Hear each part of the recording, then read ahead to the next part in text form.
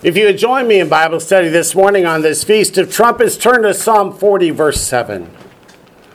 Those of you who know me well know I always start every one of the festivals with Psalm 40, verse 7. Because it reminds us that our Messiah, Yeshua, is the point of the Bible from Genesis to Revelation. It's all about salvation of fallen mankind through the shed blood of our Messiah, Yeshua, salvation by faith, that we then walk out in love. Psalm 40, verse 7 says, Then I said, Behold, I come. In the scroll of the book it is written of me. Meaning all of the scripture is to tell us about Messiah's first and second coming. And God tells us when those will be in the book of Leviticus, chapter 23. Which outlines the first coming of Messiah and the second coming down to the day and the hour for the first coming. For the second coming, he's not quite so specific. Because he commands us to what? To watch. Watch. But instead of starting in Leviticus, let's start in 1 Thessalonians. Because 1 Thessalonians tells us why it's so important that we understand Leviticus chapter 23. 1 Thessalonians chapter 5, verses 1 to 5.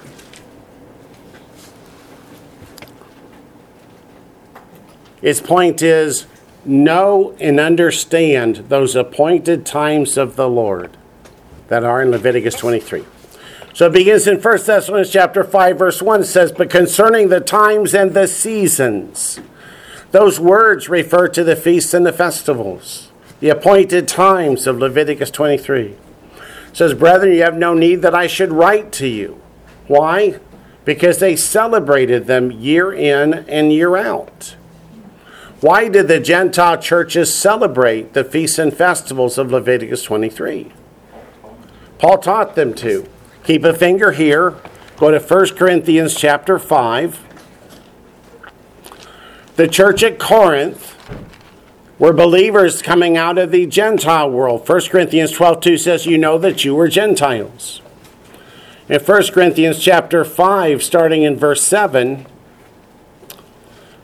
1 Corinthians chapter 5, starting in verse 7, Therefore purge out the old leaven, that you may be a new lump, since you truly are unleavened. For indeed Messiah, our Passover, was sacrificed for us. Therefore let us keep the feast. What feast? Passover. 1 Corinthians is all about the way the Corinthians were keeping the feast of Passover, but they weren't keeping it quite right, and Paul has to make some adjustments. They were treating it like the feast of Bacchus. He said, no, that's not how you celebrate the feast of the Lord. So go back to 1 Thessalonians chapter 5, and let's continue with verse 2. For you yourselves know perfectly that the day of the Lord, what is the day of the Lord? That's a 1,000-year period. It goes from the rapture and the resurrection to the new heavens and the new earth. So you've got the rapture and the resurrection, followed by the 7-year tribulation period, followed by the 993 years of the Messianic kingdom. How can 1,000 years be described as a day? Psalm 90 verse 4 and 2 Peter 3:8. A day is to the Lord as 1,000 years. So Elijah taught that the 6 days of creation followed by the Sabbath day of rest was to teach 6,000 years till the day of the Lord, that last 1,000-year period. So verse 2, For you yourselves know perfectly that the day of the Lord so comes as a thief in the night. For when they say peace and safety, then sudden destruction comes upon them as labor pains upon a pregnant woman. They shall not escape. Throughout the Old and New Testament, the tribulation period is described as being like labor pains of a pregnant woman. Verse 4 says, But you, brethren, are not in darkness, so that this day should overtake you as a thief. What keeps you from being caught unawares where they get caught unawares? What do you know that they don't? The timing of the Lord's coming by the feasts and the festivals, the appointed times of Leviticus chapter 23. Now, God has appointed times. That's the point of chapter 23. But Brad asked me if I would repeat something from last night before we get too far into it. In the book of Leviticus 23, so let's turn back there to Leviticus 23. In addition to the Sabbath, on the seventh day of the week, there are 7 appointed times of the Lord. The first 4 in the spring, and they teach the first coming of the Lord. The last 3 are in the fall, and they teach the second coming. Messiah died at Passover, was buried on unleavened bread, raised on the Feast of First Fruits, and the Holy Spirit came in Acts chapter 2 at the Feast of Weeks, or Pentecost. But did you notice that the fulfillments that Messiah fulfilled were on the exact days that God had said? And his death was at 3 p.m., exactly as God had foretold. Then in the fall, you've got the Feast of Trumpets today that teaches the rapture and the resurrection, followed by the Day of Atonement, which teaches the Lord's return for Armageddon, followed by the Feast of Tabernacles, which teaches God establishing the kingdom. Now those 3 in the fall. The last one, the Feast of Sukkot, God gives us precise information as to when that one is fulfilled. And notice in the spring they were fulfilled in order. So in the fall they will be fulfilled in order. The last one, the fulfillment of it. Keep a finger in Leviticus 23 and go to the book of Proverbs. The book of Proverbs has a bit of information in chapter 7 that we need when studying the Gospels. In the Gospels, Messiah tells the parable of the landowner who went away, right? But before he went away, he gave talents to his servants. He went away for a long journey. And then when he came back, he judged his servants based on how they had performed in his absence, right? You guys remember that? Well, in Proverbs chapter 7, there's some detail to that parable that Messiah doesn't give us because he assumes you know the scripture. So in Proverbs chapter 7, verse 19, for my husband, that's the bridegroom, that's Messiah, is not at home, he's not here on earth. He's gone on a long journey. That's Proverbs 110, verse 1. The Lord said to my Lord, sit at my right hand till I make your enemies your footstool. And then he will return. Verse 20 says, he has taken a bag of money with him. The word money is actually silver. Silver stands for redemption. So he has taken the raptured and resurrected saints to be with him before he returns. And then it says, and he will come home. That is to take up his residence one more, to tabernacle with us on the appointed day. Do you see that phrase, in the appointed day? That's not what the Hebrew says. The Hebrew says, on the full moon. The full moon takes place on the 15th of the month. Which of the fall festivals is on the 15th of month? The Feast of Tabernacles begins at the full moon. Tabernacle celebrates God dwelling amongst men. So the last of the appointed times of the Lord gets fulfilled at the new moon. That is at the Feast of Tabernacles. So let's go back to Leviticus 23 and see why I keep referring to this as describing Messiah's first and second coming. If you want to make my skin crawl, call them the Feasts of Israel. Or the Jewish feast, because they are neither. In the 5 books that Moses wrote that contain the Torah, Genesis, Exodus, Leviticus, Numbers, and Deuteronomy, how many times does the word Jew, Jewish, or Judah appear? Not a single one. So verse 1 says, and the Lord, see how the Lord is spelled, that's the tetragrammaton, the Yod, He, Vav, He, the He will be whom He will be of Exodus chapter 3, verse 15. Spoke to Moses saying, the word saying means what follows is a quote. It comes directly out of the Lord's mouth. The Lord is our Messiah, Yeshua. But wait a minute, he wasn't born yet. He's the lamb slain from the foundation of the world. Colossians chapter 1 and Matthew chapter 1 tells us he created the world. He's always been. God from all eternity. Speak to the children of Israel. Why didn't God say speak to Israel? Because the children of Israel is a broader term. When Israel came out of Egypt, did they come out alone or with a great mixed multitude? Great mixed multitude. Having faith in the God of Abraham, Isaac, and Jacob, they are collectively called the children of Israel. And speak to them the feast of the Lord. But that word feast isn't feast. What's the Hebrew word for feast, everybody? Chag, C-H-A-G. This word is moedim, from moed. It means an appointed time. So the appointed times of whom? Of the Lord. The word means an appointment. The Lord made an appointment to come down and intervene in the affairs of mankind personally and bodily through our Messiah, Yeshua. Which you shall proclaim to be holy convocations. The word holy means set apart unto God. The word convocations means a rehearsal of that which is to come. A gathering together to rehearse. He says, these are my appointed times. Why does he reiterate, these are my appointed times? They're not just for the Jews. They're not just Jewish. They're not just for Israel. Who are they for? Everyone. Verse 3, 6 days shall work be done, but the seventh is a Sabbath of solemn rest, a holy convocation. Again, the word holy means set apart unto God. The Sabbath was set apart unto God in Genesis chapter 2. But then convocation means a gathering together to rehearse. When you celebrate the seventh-day Sabbath, you are rehearsing the coming millennial kingdom, the day of the Lord. So every week we get reminded that the Lord shall return. Messiah came once, yes, but he's coming again. He's returning to complete everything that was prophesied. It says, you shall do no work on it. It's the Sabbath of the Lord in all your dwellings.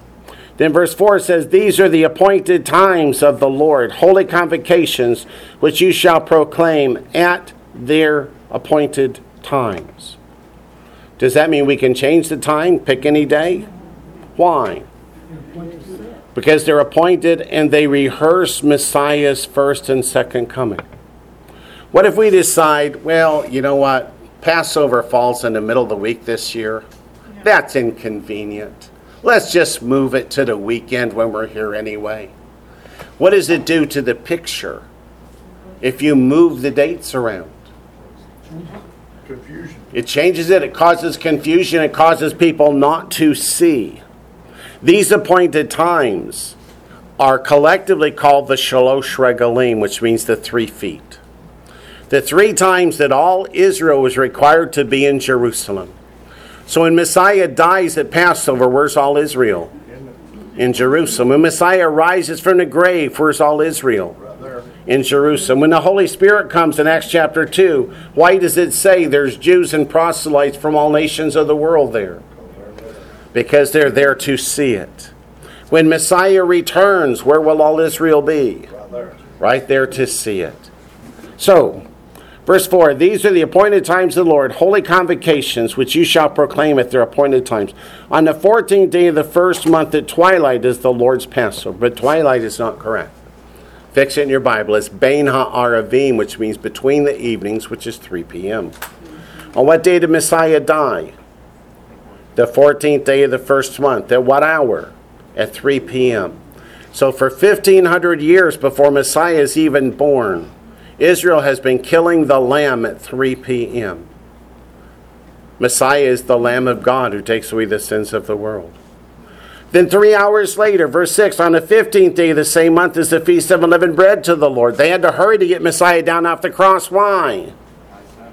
Because at sundown begins the high Sabbath.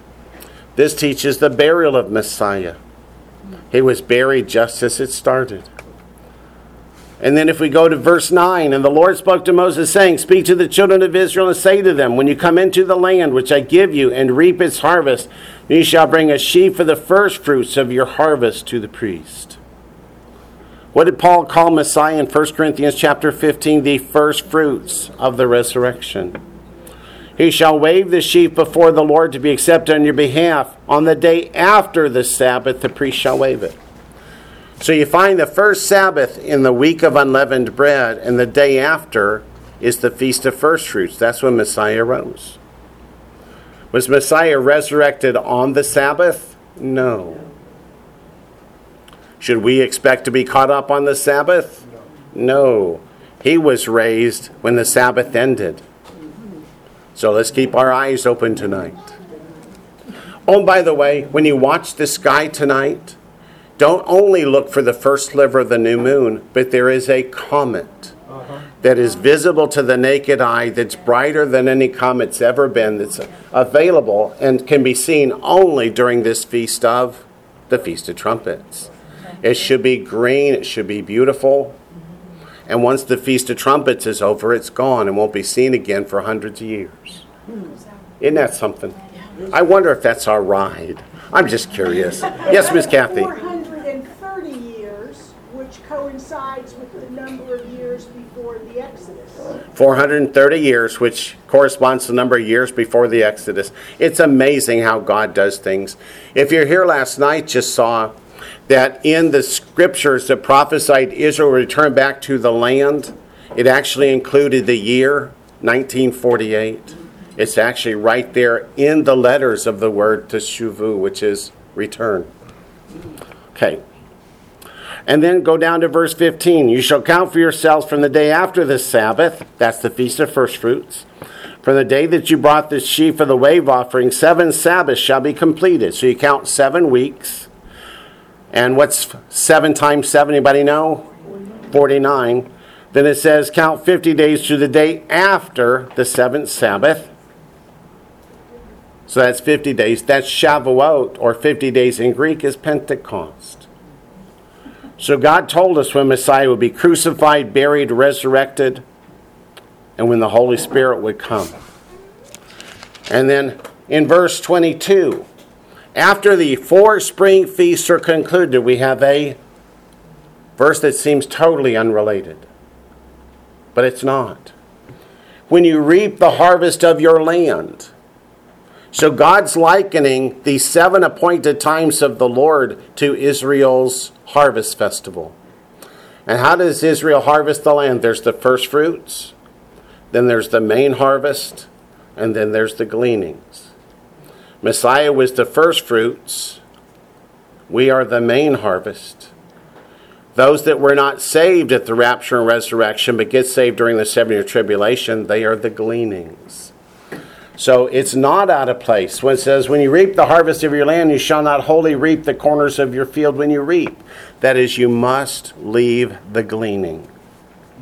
Verse 23, then the Lord spoke to Moses, saying, here's the start of the fall feast. It comes after the harvest is complete. What did Messiah say to the apostles? Don't tell me there's yet 4 months to the harvest. The fields are already white unto harvest. Yeah. Verse 23, then the Lord spoke to Moses, saying, speak to the children of Israel, saying, in the 7th month, that's this month, on the first day of the month, that's today, you shall have a Sabbath rest. So whatever day of the week it falls on, it's a Sabbath day. This year it happens to fall on the weekly Sabbath, which is terribly unusual. I can't remember when that's happened before. I'm sure it has, but I can't remember one. A memorial of blowing of trumpets. That's where you get the Yom Teruah. That blowing of trumpets is an awakening trumpet blast. A holy convocation. It's a rehearsal set apart to God. A gathering together to rehearse Messiah's second coming. It starts with the blowing of the trumpet on the Feast of Trumpets. It says, you shall do no customary work on it. You shall offer an offering made by fire to the Lord. So, God said, let's blow the trumpet. So what should we do? Let's blow the trumpet. Before we do, let's read Psalm 27. The entire theme of the Feast of Trumpets is resurrection. Down to the very psalm that we read before we blow the trumpet. Psalm 27, a psalm of David. Psalm of David. You ready? Yes. The Lord is my light and my salvation. What does the name Yeshua mean? Salvation. What did Messiah say of himself in John chapter 8? He said, I am the light of the world. Whom shall I fear? The Lord is the strength of my life. Of whom shall I be afraid? When the wicked came against me to eat up my flesh, my enemies and foes, they stumbled and fell. Why? Because the Lord was with David. Though an army may encamp against me, my heart shall not fear. Though war may rise against me, in this I will be confident.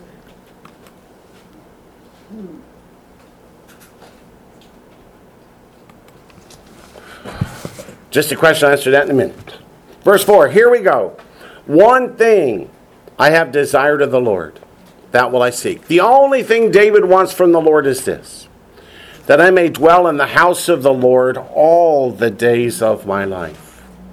All the days of my life doesn't just mean in this physical world, but in eternity. So David's one request of the Lord is that he can live eternally in the presence of the Lord. To behold the beauty of the Lord and to inquire in his temple. For in the time of trouble, the time of Jacob's trouble is another term for what? The tribulation period. He shall hide me in his pavilion. Another term, well, we get to the terms. So during the tribulation period, where does David plan to be? With the Lord in God's temple in heaven. How can he get there? Through the resurrection. In the secret place of his tabernacle he shall hide me, shall set me high upon a rock. Who's that rock? That's Yeshua, our Messiah. And now my head shall be lifted up above my enemies all around me. Therefore I will offer sacrifices of joy in his tabernacle. I will sing, yes, I will sing praises to the Lord. Those praises, the sacrifices of joy, are joyous shouts, otherwise known as teruah. Teruah. So the same name for the awakening trumpet blast is the name of those joyous shouts. And we're going to see when Messiah comes, it's with a trumpet call and with a shout. That's enough of that psalm. Let me read you the traditional blessing. Baruch atah Adonai, Eloheinu melech haolam. Asher kedeshanu b'mitzvotav v'tzivanu lashishmoa kol hashofar, which means let's listen to the sounding of the shofar. God will do it much better, but.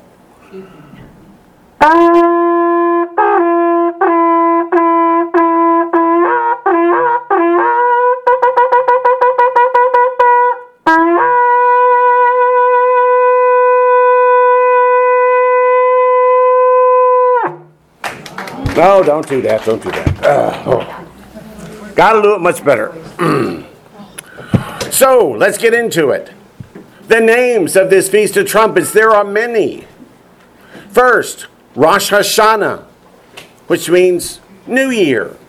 Literally the head of the year, because it's the birthday of the world. If the world is going to go on for 6,000 years exactly, if it started at Rosh Hashanah, when should it end? At Rosh Hashanah. Second name is Yom Teruah. That's the one in the scriptures in the Hebrew. It means the day of the awakening trumpet blast, which is where we get the term the Feast of Trumpets. Third name is Yom Hadin, the day of judgment. That's the day that believers stand the Bema Seat judgment and get our rewards. The white robes and the crowns. What was that one? Yom Hadin. Hadin. Hadin, Hadin. Thank you. Yep. Did you spell Yom Teruah? Okay, and Rosh Hashanah? Okay. Did. Number 4, Hamelech, which means the king. One of the ancient themes of this holy day is this is the day that Messiah gets crowned king.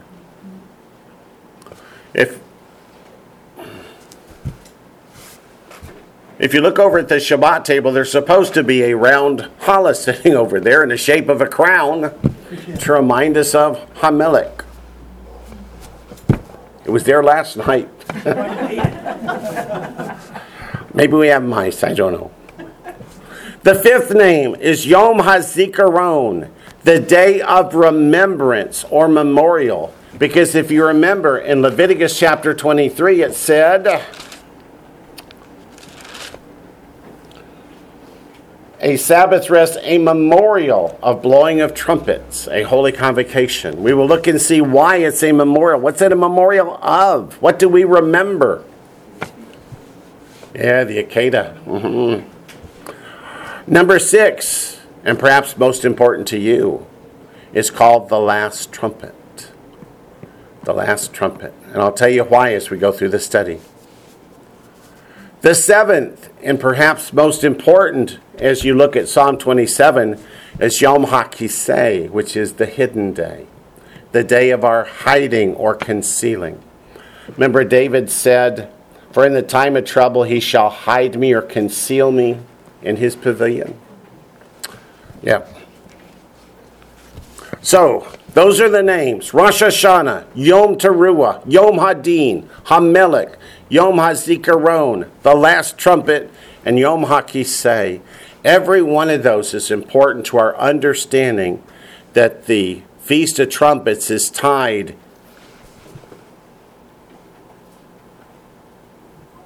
Oh, they're waving at the baby. Okay, I thought they were asking questions, but no, they were waving at the baby. Okay. Why this day you can't separate it from the rapture and the resurrection. So the first theme is repentance. Repentance. Turn to the book of Matthew, chapter 3.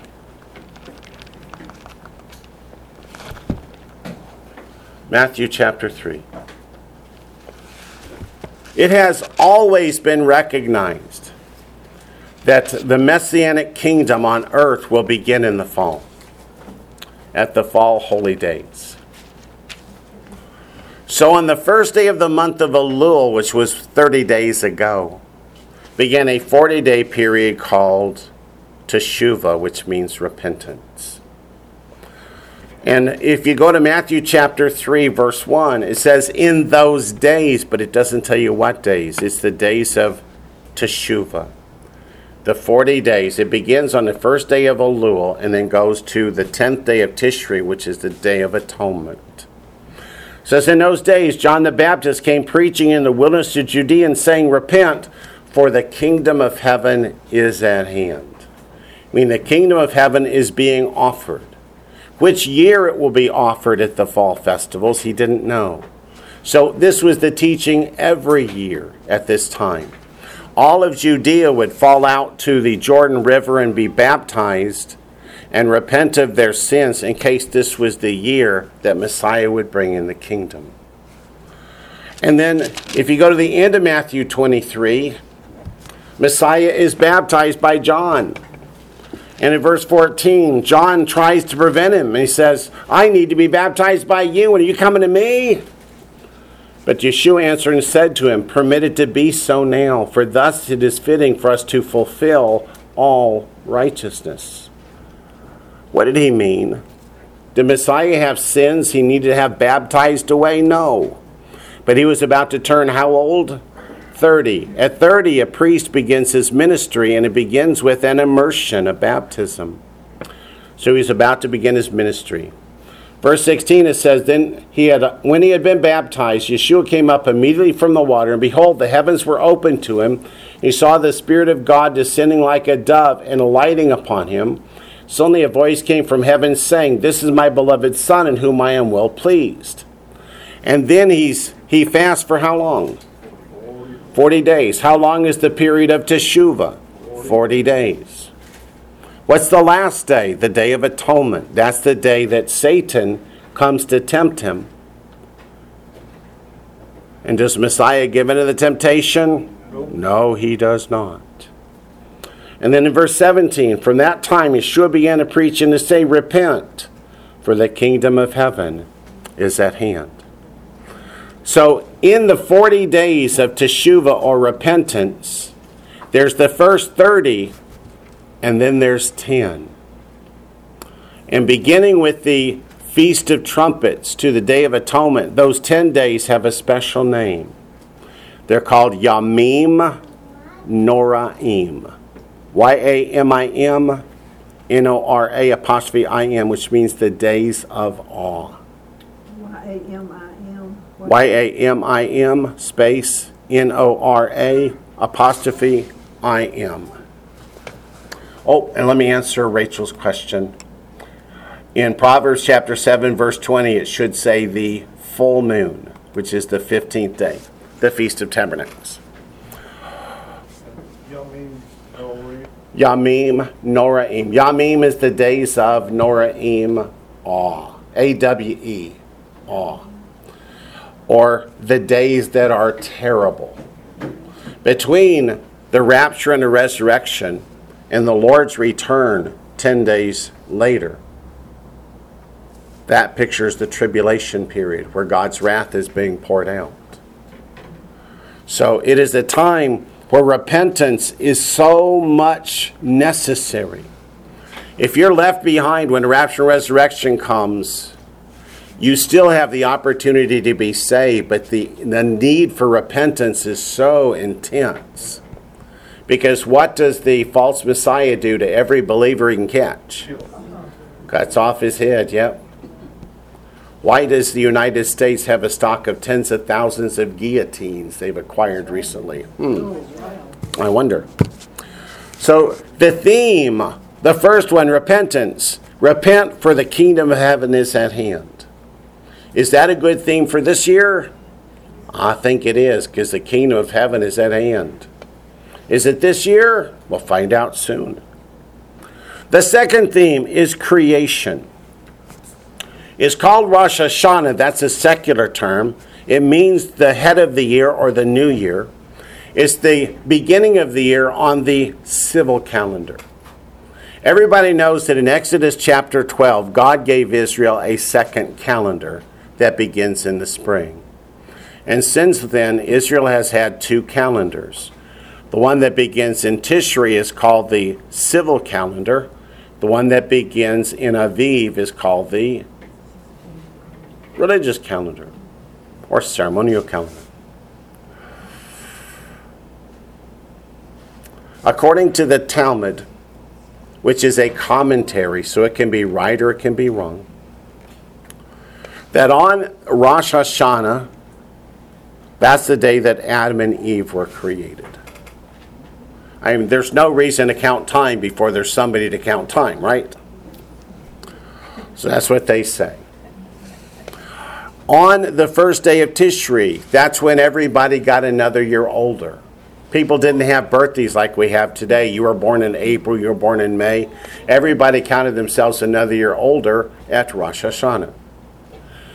A king added a year to his reign on Rosh Hashanah. If he'd been on the throne for a month, come Rosh Hashanah, he's now been on it a year and a month, you know.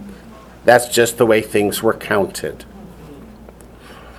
So if, as Elijah the prophet taught, the 6 days of creation prophesy 6,000 years till the day of the Lord. If it begins at Rosh Hashanah, the day of the Lord will begin at Rosh Hashanah. Let's go back to Genesis chapter 1. And I want you to see something that every one of you know about if you've been listening to my teaching for any period of time. And that is Genesis chapter 1 is the creation of the world and all that surrounds it in 6 days. But look at verse 14, what God created on the fourth day. Then God said, "Let there be lights in the firmament of the heavens to divide the day from the night." What are those lights? That's the sun and the moon. So they were created on the fourth day. And let them be for signs and seasons and for days and years. They do help us keep track of the years and the days and the months, etc. But that word seasons is not right. The word season in Hebrew is zaman, Z-E-M-A-N. That's summer, spring, fall, winter. This word is Moedim. So God put the sun and the moon in the heavens 2 days before man was created, so that we would know when Passover is, in first fruits, in the Feast of Trumpets, etc. So these things are not afterthoughts. God put the lights there so that we could determine the appointed times of the Lord, even before mankind was created. Isn't that cool? Now go to, what's that? The 2 days, does that then translate to the 2,000 years then, before he returns? After 2 days, he shall arise. The answer to that is yes. And we'll get there. Oh, sorry. That's okay. You just know where I'm going. Go to John chapter 1. Well, I didn't know, that's why I asked. Now you know. I'm just so transparent you could see it. John chapter 1, verses 1 to 4. In the beginning, what's the first word of Genesis 1? In the beginning, Bereshit. There's a reason the words are exactly the same. God wants you to think back to the beginning of creation. In the beginning was the Word, and the Word was with God, and the Word was God. He was in the beginning with God. All things were made through him, and without him nothing was made that was made. In him was life, and the life was the light of men, as you think back to Psalm 27, huh? Then in verse 14, and the Word became flesh and dwelt among us. So who is this Word we're talking about? This is our Messiah, Yeshua. He was in the beginning God, it says in John 1:1.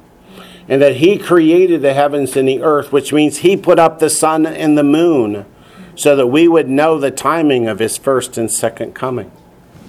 Let's go to Colossians chapter 1.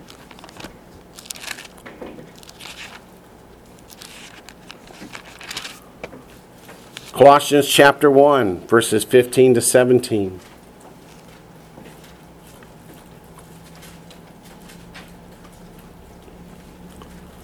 Colossians chapter 1, verses 15 to 17. He is the image of the invisible God, the firstborn over all creation. Firstborn is not actually a good word. It means he existed before everything that was created. For by him, our Messiah Yeshua, all things were created that are in heaven and that are on earth, visible and invisible, whether thrones or dominions or principalities or powers. All things were created through him and for him, and he is before all things, and in him all things consist. So when Messiah put, yes ma'am? Does this also mean that Yeshua created the hosts of heaven?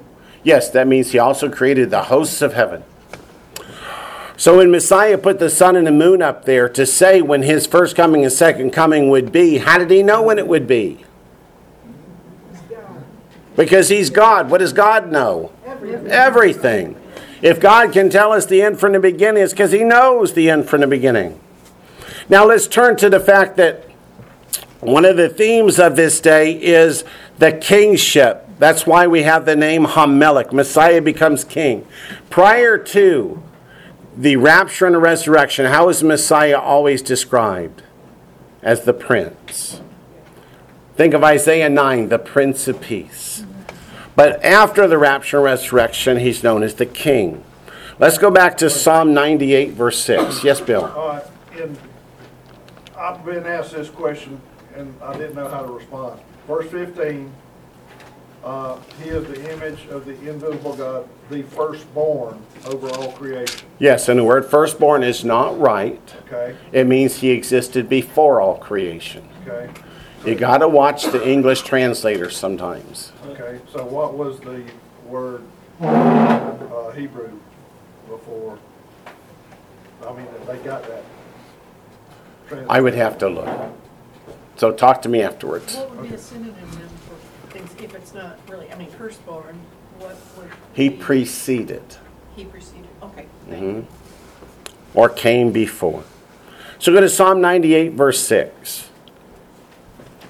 Yeah, I never like the fact that they put that word firstborn in there to make it sound like something it's not. And they didn't do that by accident. Psalm 98, verse 6.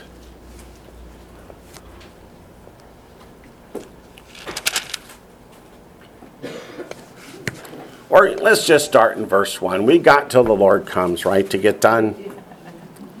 Psalm 98, verse 1. Oh, sing to the Lord a new song. What's the significance of the new song? Revelation 5, the raptured and resurrected saints sing a new song. Isaiah 26, the raptured and resurrected saints sing a new song. For he has done marvelous things. His right hand and his holy arm have gained him the victory. The Lord has made known his salvation. His righteousness he has revealed in the sight of the nations.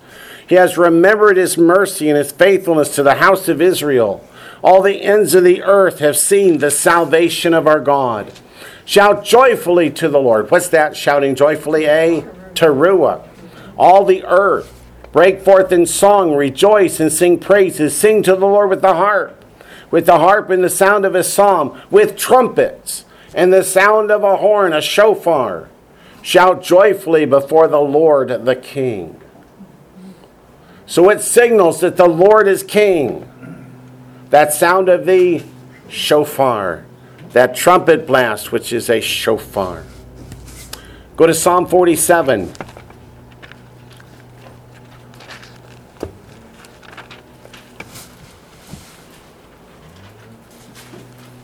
Wayne, Yes, ma'am. I just got to say it. Then say it. Every time you're talking about Teruah and the joy and the praising, I think of that verse. He inhabits the praises of his people. He inhabits the praises of his people. Yes. Yeah, he does. Oops, I have two questions out here. Let's see what they are. Okay, the Greek word for firstborn in Colossians 1:15 is Greek word 4416, prototochos. Okay. Now you know. Thanks. Did it help? Okay. Psalm 47. Oh, clap your hands, all you peoples. Everybody clap your hands. Shout to God with the voice of triumph. What's that? Hallelujah. That's a teruah. Lord. That's a teruah. Shout to God with the voice of triumph. For the Lord Most High is awesome. He's a great king over all the earth.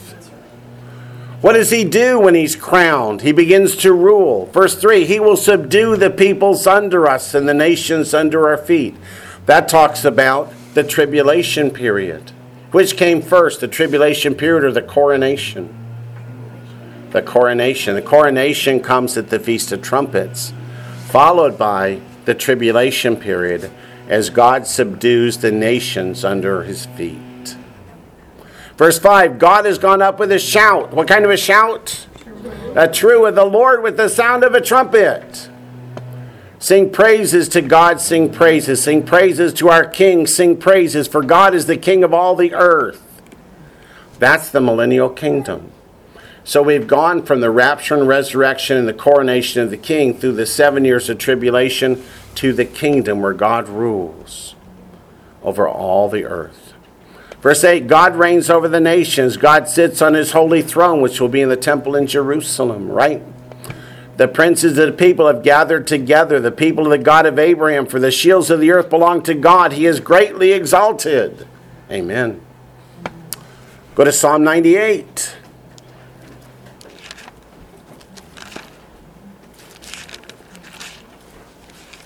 I'm just trying to show you the scriptures that cause these names and themes to be given to this day. Psalm 98. God bless you.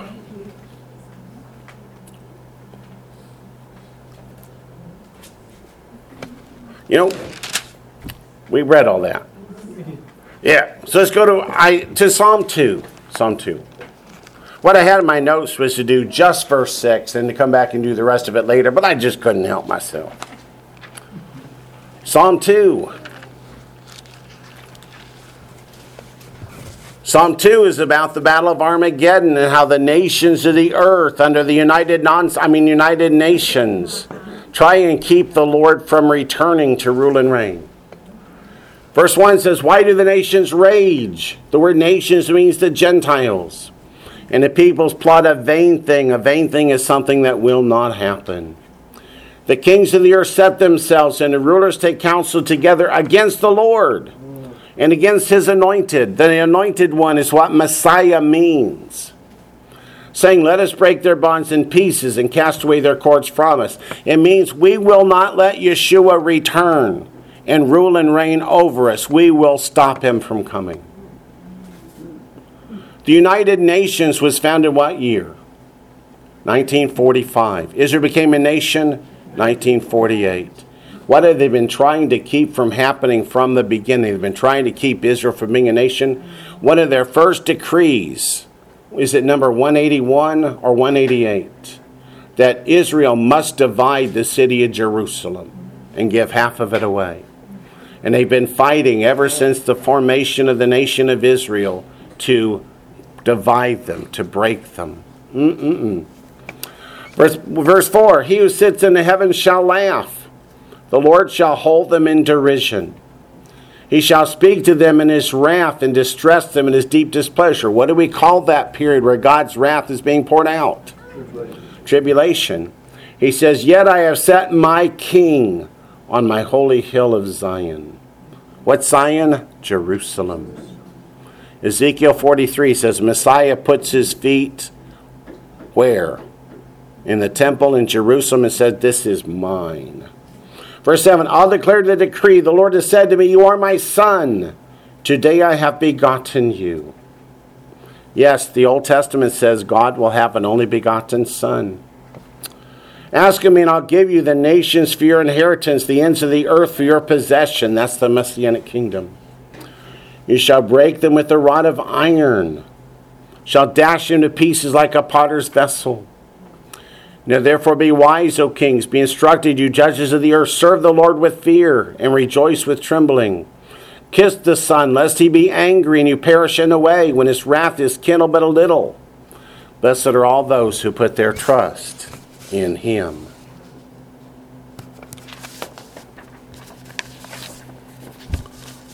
The next thing is remembrance. In Leviticus 23 it said, a day of remembrance. But remember what? What do we remember? Genesis chapter 22. This has always been the study for today. And it's all about resurrection.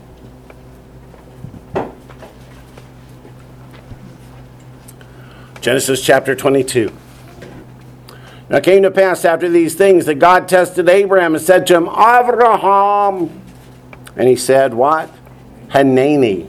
It means not just here I am, but here I am ready to do whatever you ask of me. Abraham didn't know what God was about to ask, did he? Then God said, take now your son, your only son Isaac, whom you love, and go to the land of Moriah. Mount Moriah is what we call today the Temple Mount. Why didn't they call it that back in those days? Because there wasn't a temple. There wouldn't be for hundreds of years.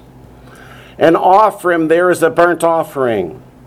What people misunderstand, they read too quickly. They think God said, take him there and make him a burnt offering. But it doesn't say that. It says, offer him as a burnt offering. On one of the mountains of which I shall tell you. So Abraham rose early in the morning. There's a different verb from arose than arose early.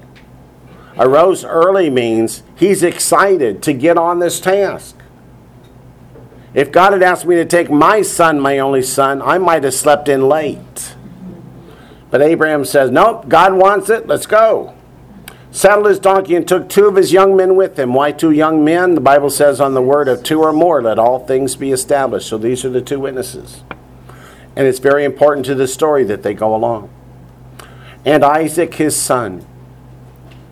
The Talmudic sages tell us that Isaac is about 30 years old. Abraham's how old? About 130. If they get in a fist fight, who's going to win? Yeah, this is important to the story too. Which means Isaac goes voluntarily. And he split the wood for the burnt offering and arose and went to the place of which God had told him. Then on the third day, on which day? Third. On the third day, Abraham lifted his eyes and saw the place afar off. And Abraham said to his young men, "Stay here with the donkey. The lad and I will go yonder and worship, and what? We will come back to you." Abraham intends to sacrifice Isaac, and yet says, "We will come back to you." How can we come back if there's only two of them going up and one of them's about to die? Must be resurrected. So Abraham took the wood of the burnt offering and laid it on Isaac his son. Isaac goes voluntarily and must carry the wood. No pictures here. And he took the fire in his hand. Was fire a picture of? Judgment. And a knife, and the two of them went together. But Isaac spoke to Abraham his father and said, "Avi, my father." He said, "Here I am, my son." He said, "Look, the fire and the wood, but where's the lamb for a burnt offering?" He's not stupid. And Abraham said, "My son, God will provide for himself the lamb for a burnt offering." God will provide the lamb. So the two of them went together. Then he came to the place of which God had told him. It's the Temple Mount, the place where Messiah was crucified 2,000 years ago. And Abraham built an altar there and placed the wood in order, and he bound Isaac his son and laid him on an altar upon the wood.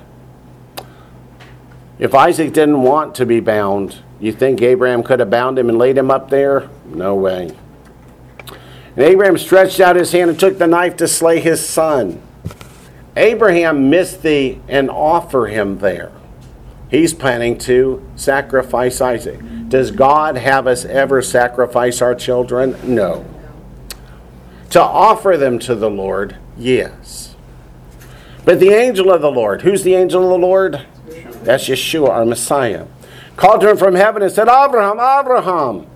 So he said, "Hanani, here I am. What would you like?"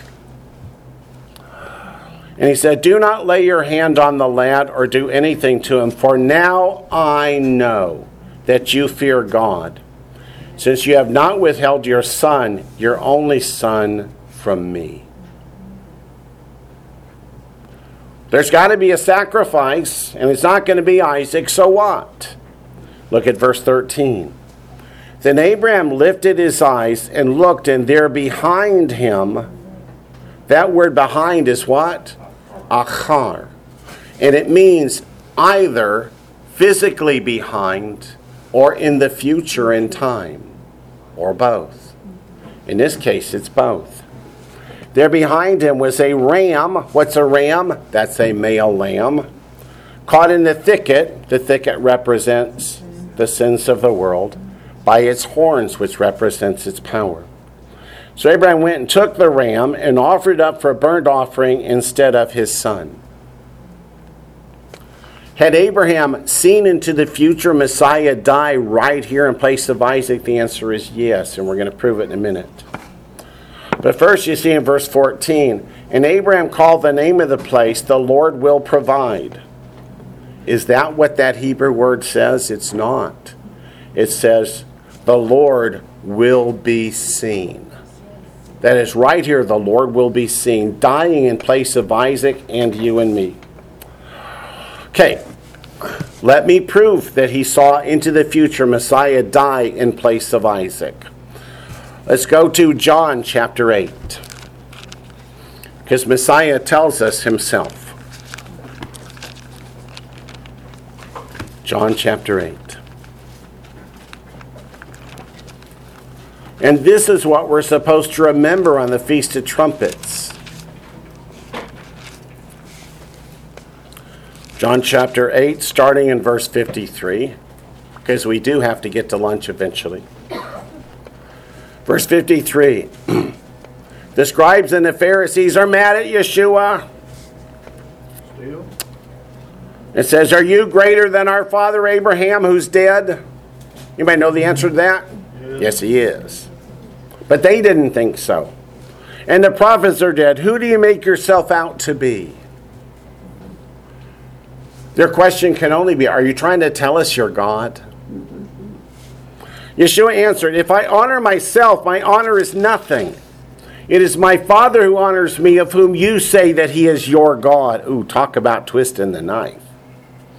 Yet you have not known him, but I know him. And if I say I do not know him, I shall be a liar like you. But I do know him and keep his word. Your father Abraham rejoiced to see my day, and he saw it and was glad. How did Abraham see Messiah's day? Because the ram was caught in the thickets, achar, in the future. He saw Messiah die in place of Isaac. Can we prove it any further than that? Yes, let's go to Hebrews chapter 11. Hebrews chapter 11, starting in verse 17.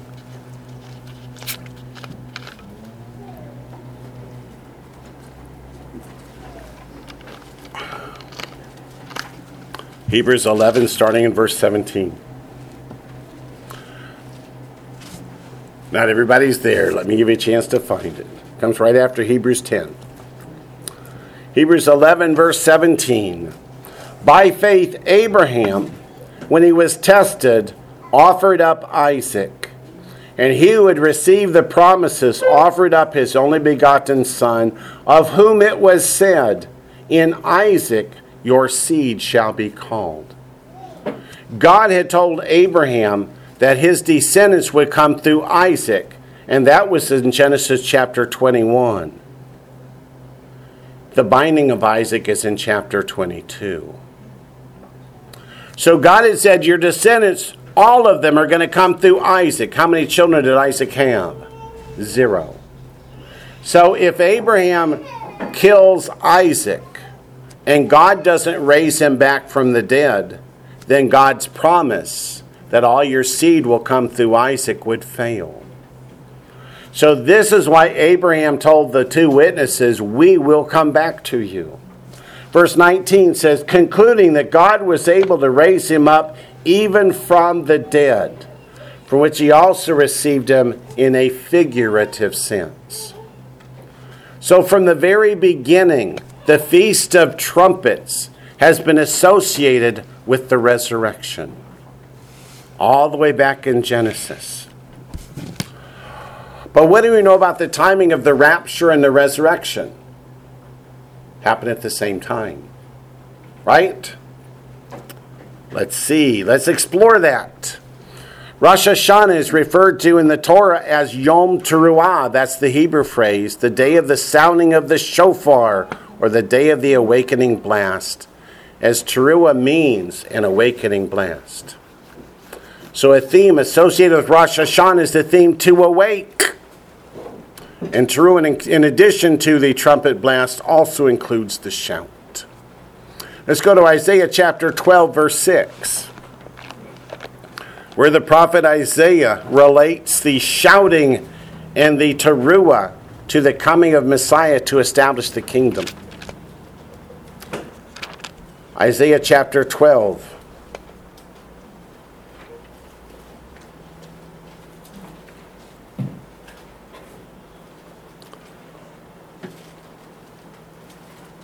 We will start in verse 4. And in that day, what day? The day of the Lord. That's the day that begins with the rapture and resurrection. You will say, praise the Lord, call upon his name, declare his deeds among the peoples.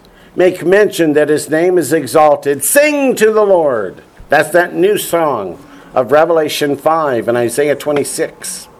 For he has done excellent things. Make this known in all the earth.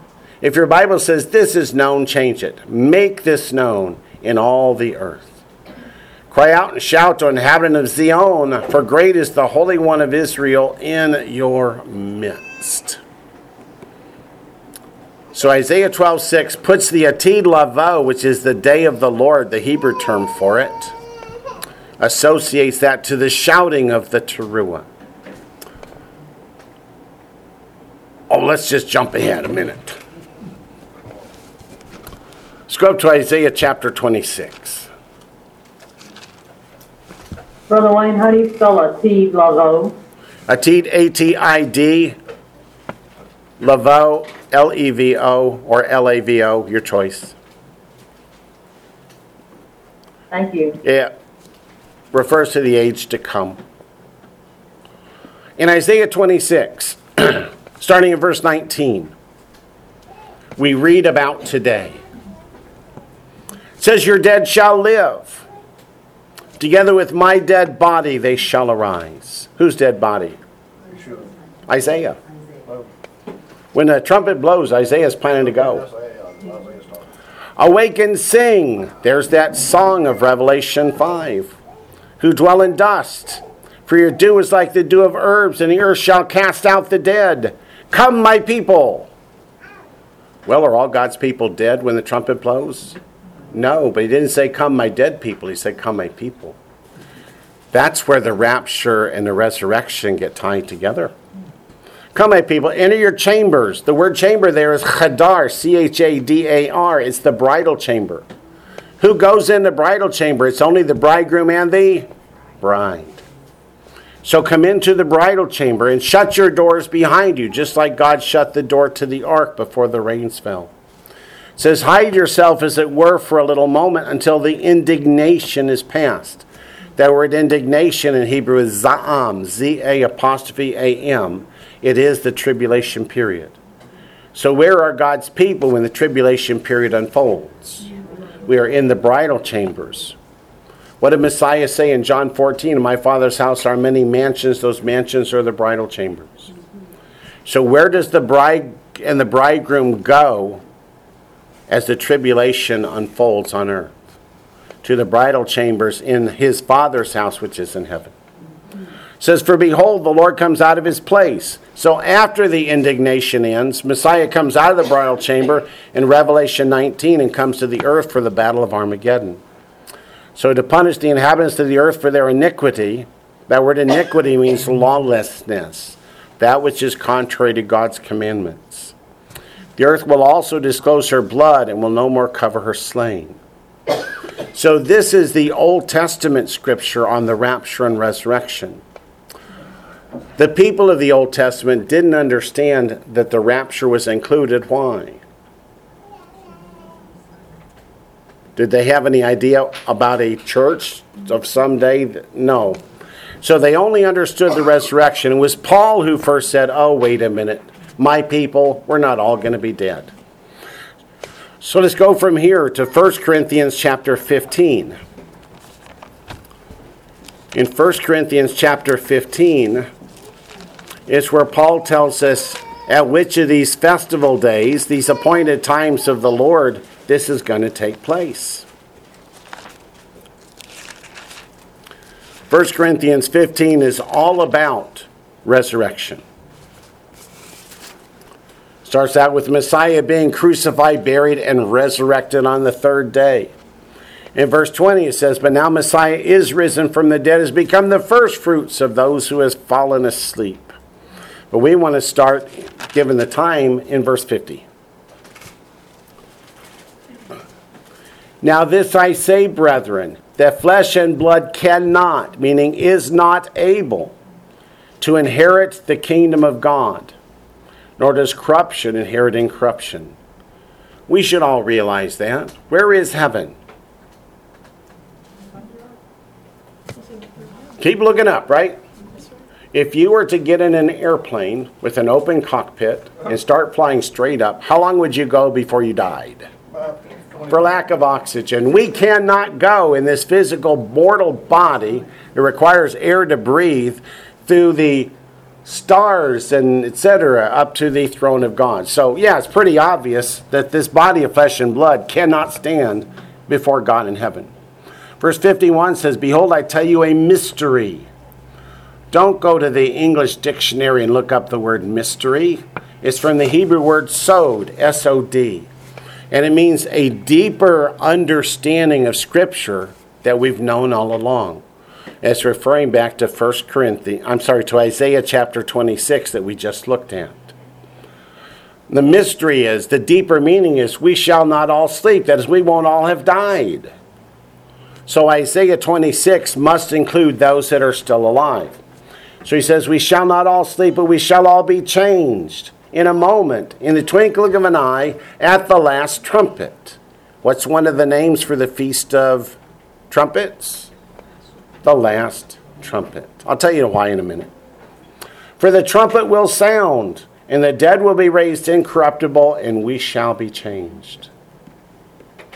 So which trumpet sounds? That's the trumpet of Rosh Hashanah, or Yom Teruah, the day of the awakening trumpet blast. The dead will be raised incorruptible, and we shall be changed. For this corruptible must put on incorruption, this mortal must put on immortality. You know what you hear so often? That last trumpet refers to the seventh trumpet in Revelation, right?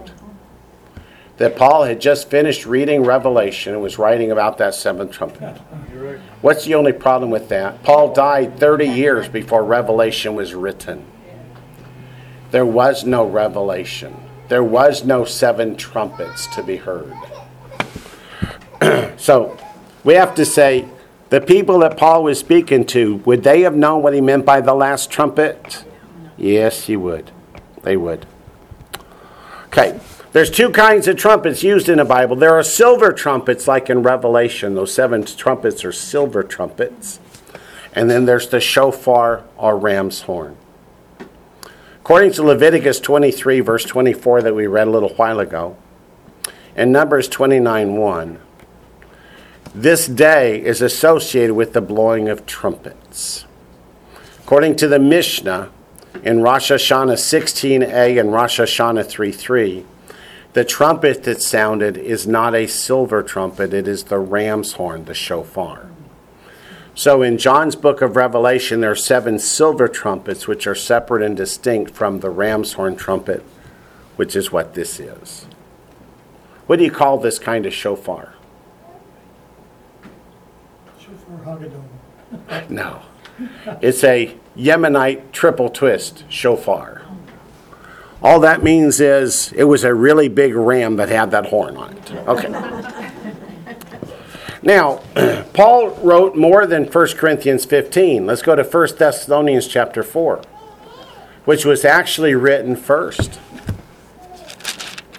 1 Thessalonians was the first epistle that Paul wrote. And in every chapter of it, he talks about the rapture and the resurrection.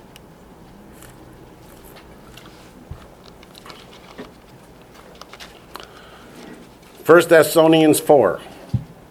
As you're turning there in 1 Corinthians 15, what signaled the rapture and resurrection? The blowing of a trumpet, a shofar. In 1 Thessalonians 4, verse 13, Paul says, but I do not want you to be ignorant, brethren. So what's he calling them? Ignorant, yeah. Concerning those who've fallen asleep. What does he mean by those who've fallen asleep? Those who've died as believers in Messiah. Lest you sorrow as others who have no hope. For if we believe that Yeshua died and rose again, how do you believe that? That he died and rose again? Even so, God will bring with him those who sleep in Yeshua. So when Messiah returns, God will bring with him those that have been caught up here. Verse 15, for this we say to you by the word of the Lord. What's it mean by the word of the Lord? Did he get this from God? Yes.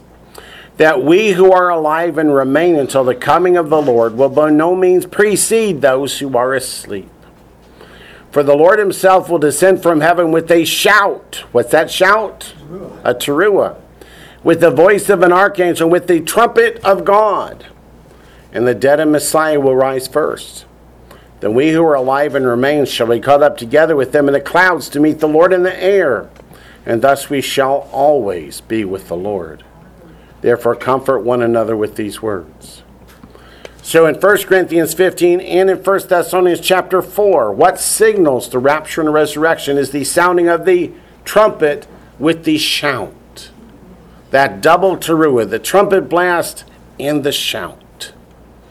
Let's go to John 14. I mentioned it a minute ago, but let's read it. John 14, starting in verse 1. This is the only place Messiah mentions the rapture and resurrection. It's not in Matthew 24. John 14, verse 1 says, "Let not your heart be troubled." Oops, you're not there yet. Let me wait a minute. John 14, 1.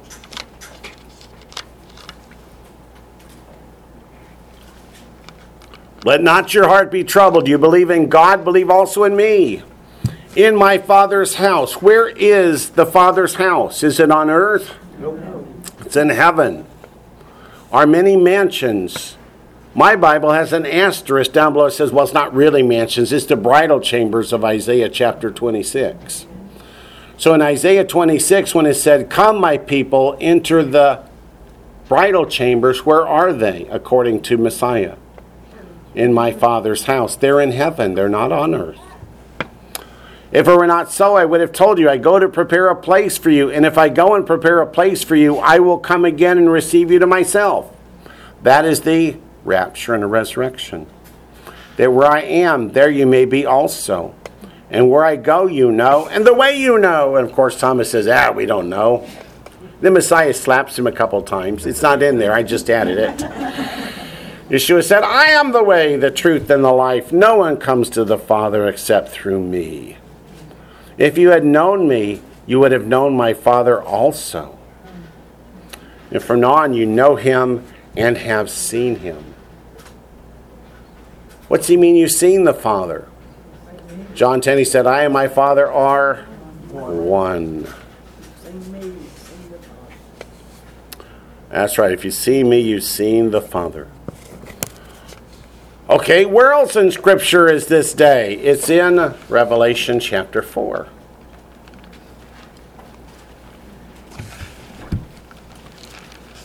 Revelation chapter 4.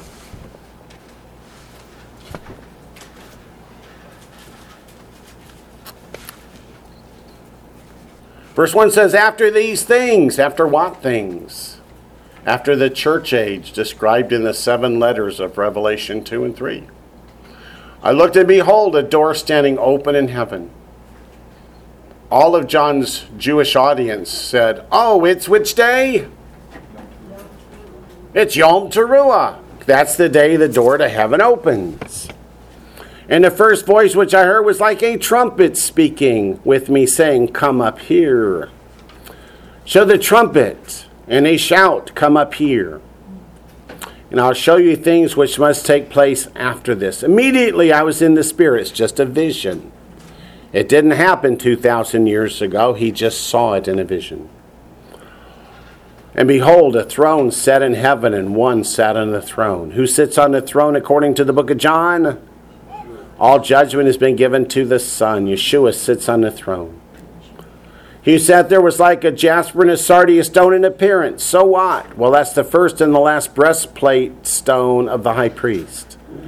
Remember Hebrews chapter 9, Yeshua is our great high priest. And those are the letter Hebrew alphabet, right? Nope, it's the first and last stone in the breastplate of the high priest. 12 tribes. 12 tribes, yep. "And there was a rainbow around the throne." A rainbow. What was the rainbow? It was the symbol that God would never again pour out what? Judgment without mercy. Mercy is in Messiah. In appearance like an emerald. Around the throne were 24 thrones, and on the thrones I saw 24 elders sitting, clothed in white robes, and they had crowns of gold on their heads. Are those angels? No, those are people. They've received their rewards. "And from the throne proceeded lightnings, thunderings, and voices. 7 lamps of fire are burning before the throne, which are these 7 spirits of God," from Isaiah chapter 11. Let's go to chapter 5. "And I saw in the right hand of him who sat on the throne a scroll written inside and on the back, sealed with 7 seals. Those 7 seals are the 7 seals that begin the tribulation period. But they're not opened yet. The document that was sealed with 7 seals was a title deed. So it's the title deed to the earth that Adam lost to Satan back in the garden. Then I saw a strong angel proclaiming with a loud voice, "Who is worthy to open the scroll and to loose its seals?" That means the tribulation period hasn't started yet when we come to chapter 5. The rapture and resurrection has taken place, and the believers have received their robes and crowns, the Bema Seat judgment, but the scroll has not opened the first seal yet. Verse 3, "And no one in heaven or on the earth or under the earth was able to open the scroll or to look at it. So I wept much because no one was found worthy to open and read the scroll or to look at it." Can any one of us pay back to God what Adam lost in the garden? None of us have the ability to redeem the earth. But one of the elders said to me, "Do not weep. Behold, the Lion of the tribe of Judah, the Root of David, has prevailed to open the scroll and to loose its 7 seals. And I looked, and behold, in the midst of the throne and of the 4 living creatures, in the midst of the elders, stood a lamb as though it had been slain, having 7 horns and 7 eyes, which are the 7 spirits of God sent out into all the earth." This is our Messiah, Yeshua. They said, "We found someone who is worthy." In verse 9, remember in Isaiah 26, it talked about that new song? Here it is. "And they sang a new song saying," what does the word saying mean? It's a quote. These are the words. "You," which refers to Messiah Yeshua, "are worthy to take the scroll and to open its seals, for you were slain." What's that referring to? The crucifixion. "And have redeemed us to God by your blood out of every tribe and tongue and people and nation." How did all these people get up to heaven from every tribe and tongue and people and nation? That's the rapture and the resurrection that got us there. "And have made us kings and priests to our God, and we shall reign on the earth." So where are they at this point? They are in heaven, looking forward to the time that they will return with Messiah and rule and reign. Chapter 6, verse 1. "Now I saw when the Lamb opened one of the seals." This begins the tribulation period. This releases the false Messiah to confirm the 7-year covenant of Daniel chapter 9, verse 27. So where are these saints that are singing songs to Messiah about having redeemed us to God by your blood when the first seal is opened? They are in heaven. Let's go back to Daniel chapter 9 and see what that first seal does for us. Not just in heaven, but in the throne room. Yeah. That's where the Bema Seat judgment takes place of 1 Corinthians chapter 3. Daniel chapter 9, verses 24 to 27.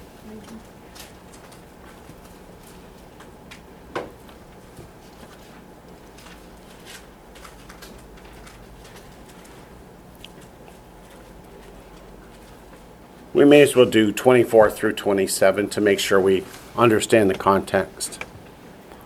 It says 70 weeks are determined, but the word is not weeks. That's wrong. Everybody, what is the word for weeks? Shavuot.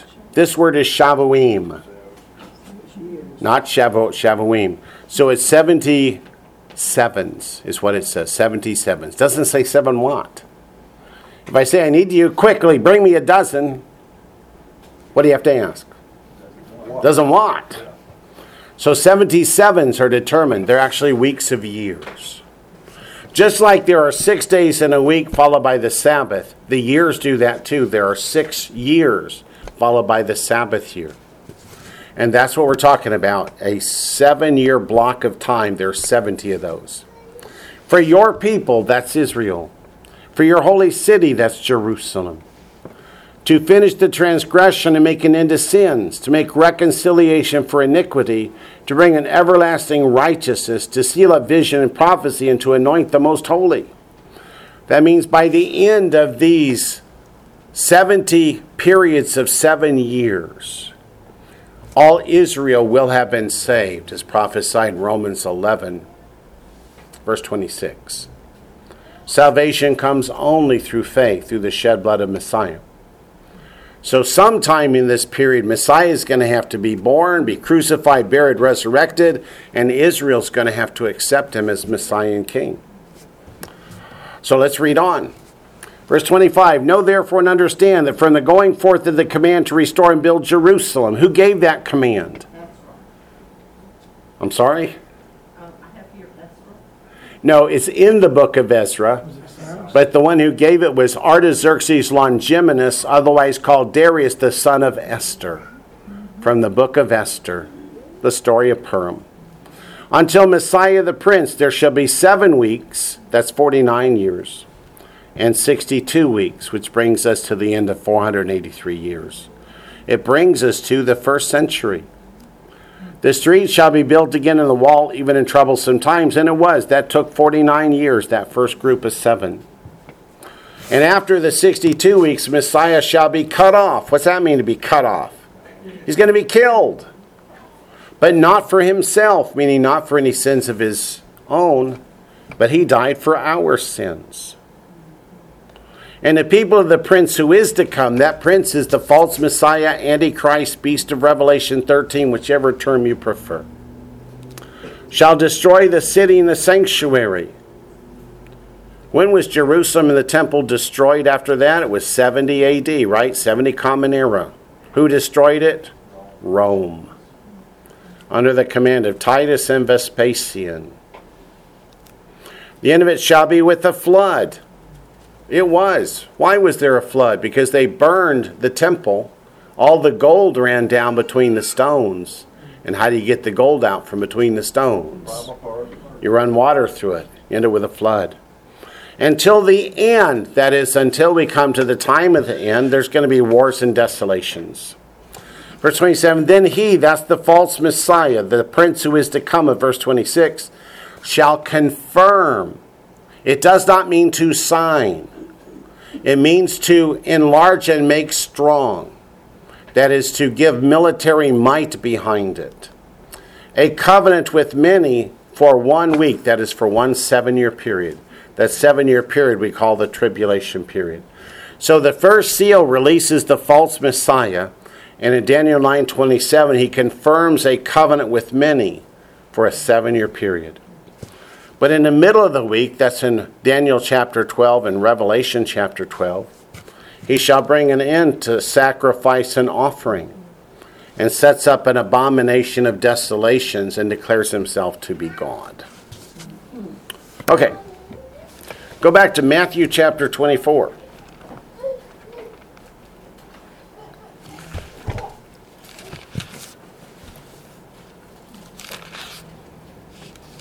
Matthew chapter 24. Did I hear a question? Oh, nope, apparently not. Okay. In Matthew 24, Messiah has just told them that the temple is going to be destroyed. He did that while standing in the temple. And they're going, what? Verse 1, then Yeshua went out and departed from the temple. His disciples came up to show him the buildings of the temple. Hey, Lord, look, they're all fine. Nothing's been destroyed. No stones missing. Yeshua said to them, do you not see all these things? Assuredly I say to you, not one stone shall be left here upon another, shall not be thrown down. That was fulfilled in 70. Now as he sat on the Mount of Olives, the disciples came to him privately, saying, tell us, when will these things be? And what will be the sign of your coming? Parousia, the coming is the king bringing in a kingdom, and at the end of the age, which takes us to the Messianic kingdom. Did they ask about a rapture or resurrection? No. So, verse 4, Yeshua answered and said to them, take heed that no one deceives you, for many will come in my name, saying, I am the Messiah, and will deceive many. That's the first seal. He starts after the rapture and resurrection. They didn't ask about that. They wanted to know what the signs are that he's coming to bring in the kingdom. So he starts with the first seal, the release of the false Messiah. Verse 6, you hear of wars and rumors of wars. That's the second seal, the red horse, which is war. See that you're not troubled, for all these things must come to pass, but the end is not yet. The goal, the Messianic kingdom, is not here yet when they open the second seal. Verse 7, for nation will rise against nation, kingdom against kingdom, and there will be famines. Famines. That's the third seal, the black horse. Pestilences, that's the fourth seal, the sickly green-colored horse. And earthquakes in various places. All these are the beginning of sorrows. That word sorrows in Greek is odin. It means the birth pains. So the birth pains begin with the opening of the first seal. Go to verse 36.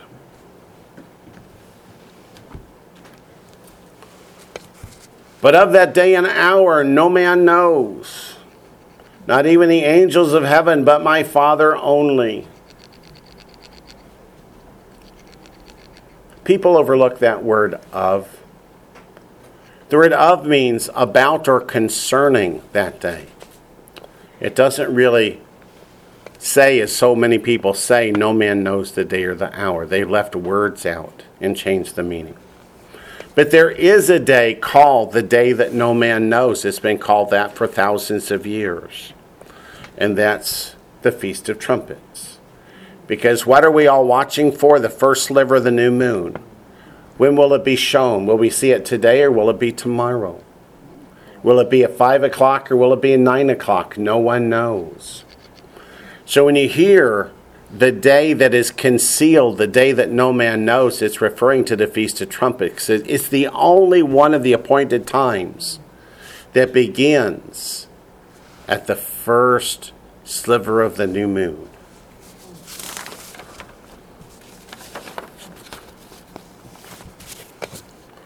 Now, what's that, Bill? The word of should be changed or thought of differently. Thought of differently.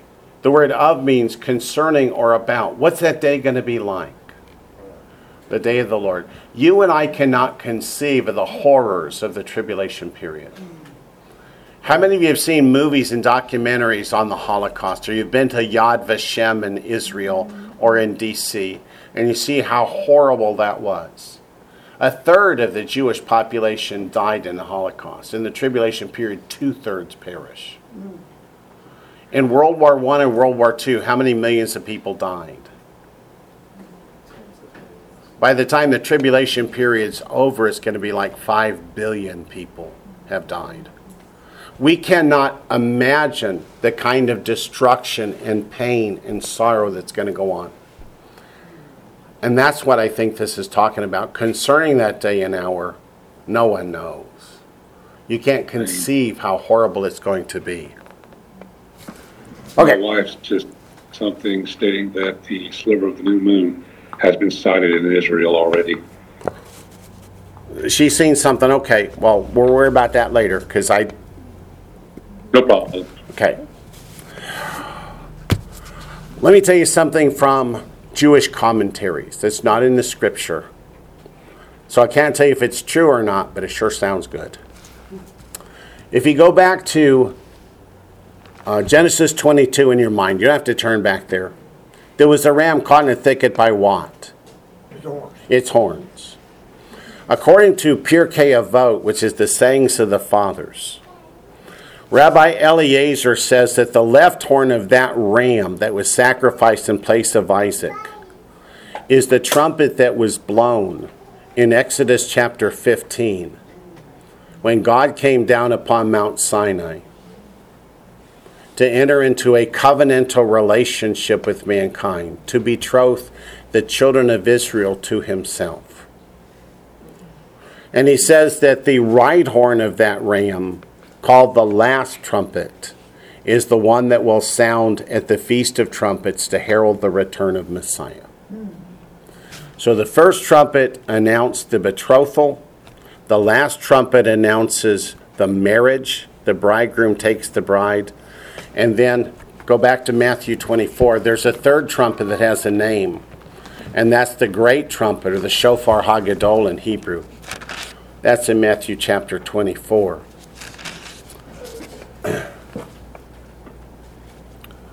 And it sounds at the end of the tribulation period to announce Messiah's return for Armageddon. So Matthew 24:29. Immediately after the tribulation of those days, the sun will be dark and the moon will not give its light. Joel told us that was going to happen. The stars will fall from heaven, and the powers of the heavens will be shaken. Revelation describes all that. Then the sign of the Son of Man will appear in heaven. That's in Daniel chapter 7, verses 13 and 14, and Revelation 19, starting in verse 11. Then all the tribes of the earth will mourn. That's Zechariah 12:10. And they will see the Son of Man coming on the clouds of heaven with power and great glory. The clouds of heaven refer to the resurrected saints. And he will send his angels with a great sound of a trumpet. That's the shofar hagadol. And they will gather together his elect from the four winds, from one end of heaven to the other.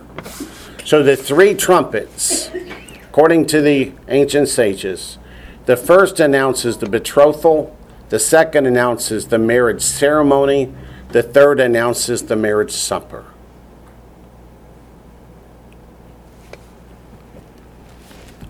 Certainly seems to fit the scriptures.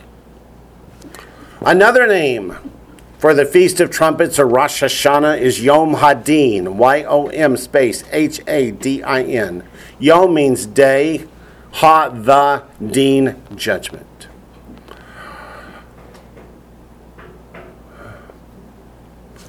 Let's go back to Revelation chapter 4.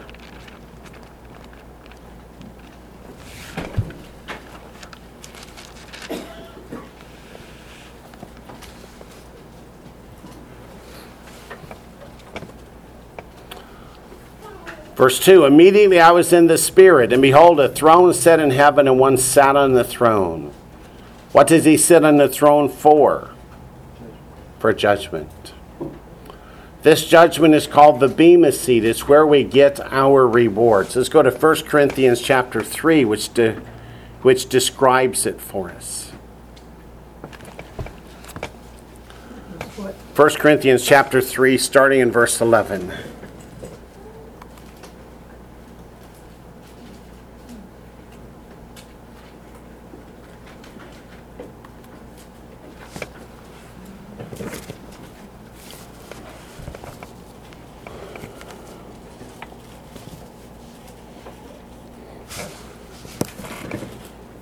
First Corinthians 3, starting verse 11. Are we there? The pages are still turning. There we are. For no other foundation can anyone lay than that which is laid, which is Messiah Yeshua. Is there any other way of salvation? None. So you're not going to stand the Bema Seat judgment for rewards unless you're saved by faith through Messiah's shed blood. Verse 12, though, now if anyone builds in this foundation with gold, silver, precious stones, wood, hay, or straw, these are what you've done after you got saved. Did you obey God or didn't you? Verse 13 says, each one's work will become clear, for the day will declare it. What day? The day of the Lord. That's when this judgment is, when the day of the Lord begins. It will be revealed by fire, and the fire will test each one's work of what sort it is. If anyone's work which he has built on it endures, he will receive a reward. If anyone's work is burned, he will suffer loss, but he himself will be saved, yet so as through fire. Salvation is by faith, not by works. But our rewards in heaven are based upon what did we do after we got saved? Did we obey God or didn't we? But that is no signal to say that complacency is good. No, certainly not. Let's go back to Daniel 7 and see it in the Old Testament.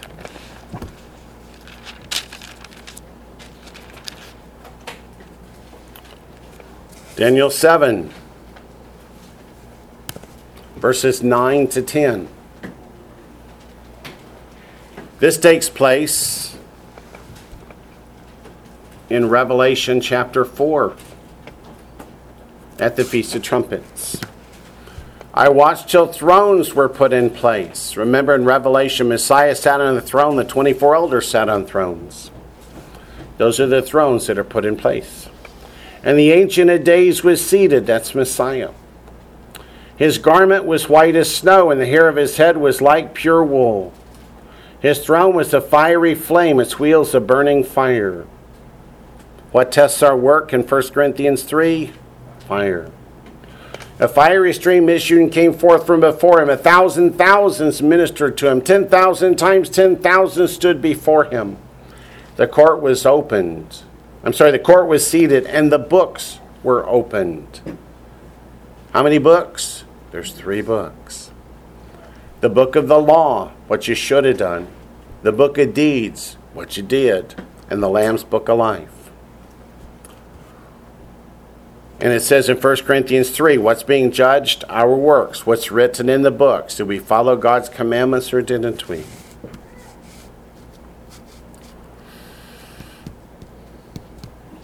Let's go to Revelation chapter 22, verse 12. It tells us the same thing.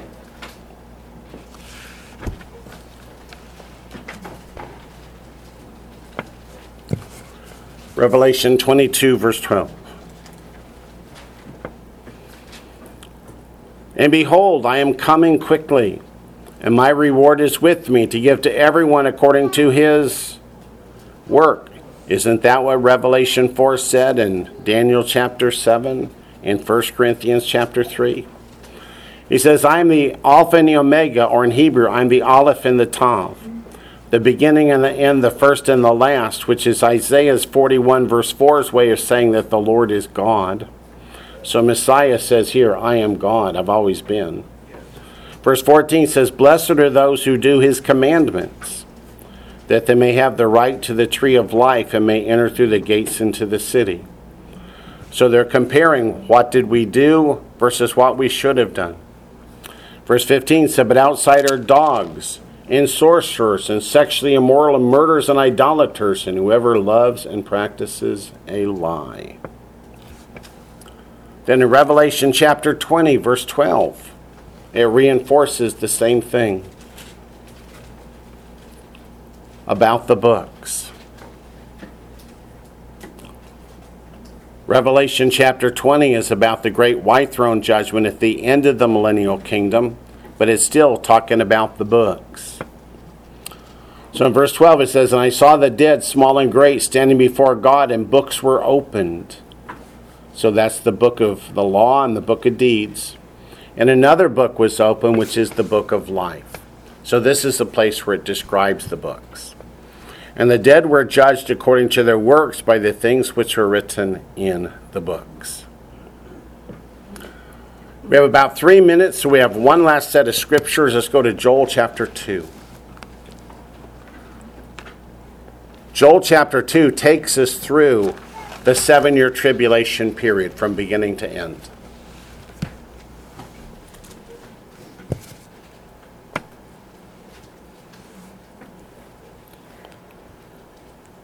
Joel chapter 2. So what Richard was telling us a minute ago is that they have seen the first sliver of the new moon in Israel, so the count's on. Yeah, the trumpet doesn't sound at the first sighting of the new moon. That's when the festival begins, and it continues until the last trumpet blows of the festival. Okay. Joel 2:1, are you there? This is the whole tribulation period laid out for us. How long ago? 2,300 years plus, 2,500 years. It says, blow the trumpet in Zion. This is the trumpet of Rosh Hashanah, of Yom Teruah, the last trumpet. Sound an alarm in my holy mountain. What does that alarm mean? War is coming. What's the second seal of the tribulation? War, the red horse. Let all the inhabitants of the land tremble, for the day of the Lord is coming, for it is at hand. So the beginning of the day of the Lord is marked here by the sounding of the trumpet. There's the rapture and the resurrection. Now the tribulation period unfolds. Verse 2, a day of darkness and gloominess, a day of clouds and thick darkness, like the morning clouds spread over the mountains. Excuse me. God bless you. Thank you. A people come, great and strong. That's the red horse, the like of whom has never been, nor will there ever be any such after them for many successive generations. A fire devours before them, and behind them a flame burns. The land is like the Garden of Eden before them, and behind them a desolate wilderness. Surely nothing shall escape them. Their appearance is like the appearance of horses. Hey, if that doesn't give it away. Like swift steeds, so they run. With a noise like chariots, over mountaintops they leap. Like the noise of a flaming fire that devours the stubble. Like a strong people set in battle array. Before them the people writhe in pain. All faces are drained of color. They run like mighty men. They climb the wall like men of war. Everyone marches in formation, and they do not break ranks. They do not push one another. Everyone marches in his own column. Though they lunge between the weapons, they're not cut down. They run to and fro in the city. They run on the wall. They climb into the houses. They enter at the windows like a thief. The earth quakes before them. The heavens tremble. The sun and moon grow dark, and the stars diminish their brightness. Remember from Matthew chapter 24. The Lord gives voice before his army. His camp is very great. For strong is the one who executes his word. For the day of the Lord is great and very terrible. Who can endure it? Aren't you glad we won't be here for it? Verse 12, now therefore says the Lord, turn to me with all your heart. What's that mean? Repent with all your heart. With fasting, with weeping, and with mourning, surrender your heart and not your garments. Return to the Lord your God. For he is gracious and merciful, slow to anger and of great kindness, and he relents from doing harm. Who knows if he will turn and relent and leave a blessing behind him, a grain offering and a drink offering for the Lord your God. So all through the tribulation period, with the wrath of God being poured out and all the wars, all the violence, God still calls people to repent. Even in the midst of all the tribulation. In verse 15, the tribulation period ends.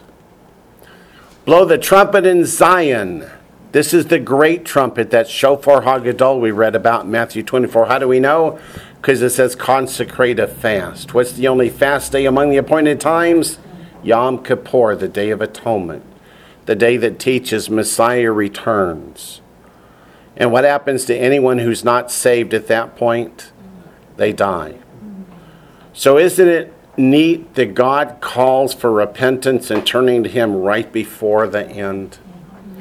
Right up to the very end, God calls us to repent, to live and not die. So it says, consecrate a fast, call a sacred assembly. That means a concluding assembly. The tribulation period ends here. Gather the people, sanctify the congregation, assemble the elders, gather the children nursing babes. Here's the key you need. Let the bridegroom go out from his chamber. Who's the bridegroom? That's Messiah. That's Revelation 19:11. And the bride from her dressing room. Who goes with the bridegroom when he returns? The bride. Let the priests who minister to the Lord weep between the porch and the altar. Let them say, spare your people, O Lord, and do not give your heritage to reproach, that the nations should rule over them. Why should they say among the peoples, where is their God? So as Messiah is returning with the hosts of heaven, the priests are crying out to the Lord, don't let the false Messiah win.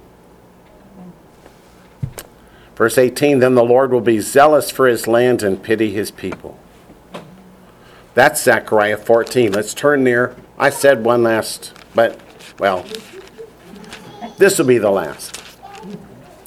Zechariah 14, verses 1 to 3, and then we're done. Behold, the day of the Lord is coming. See how that matches up with Joel 1? And your spoil will be divided in your midst, which means Jerusalem will be divided. What's the United Nations been trying to do for 80 years now almost? For I will gather all the nations to battle against Jerusalem, because Jerusalem won't allow itself to be divided. The city shall be taken, the houses rifled, and the women ravished. Half the city shall go into captivity, but the remnant of the people shall not be cut off from the city. Then the Lord will go forth and fight against those nations as he fights in the day of battle. That's Armageddon. That's Revelation 19. That's how Joel 2 and Zechariah 14 go together. Then the Lord will go forth and fight against those nations as he fights in the day of battle. If there was still time, we go to Joel chapter 3, when it talks about those who try and divide the land. But we're out of time, so we'll stop. because we must close in prayer. But first, what is our traditional closing? Lashana Tova Tikatevu, which means, may you be inscribed for a good year. It means, may your name be written in the Lamb's Book of Life. Because whatever we've done, if our name is written in the Lamb's Book of Life, we can look forward to the day of the Lord. Let's pray.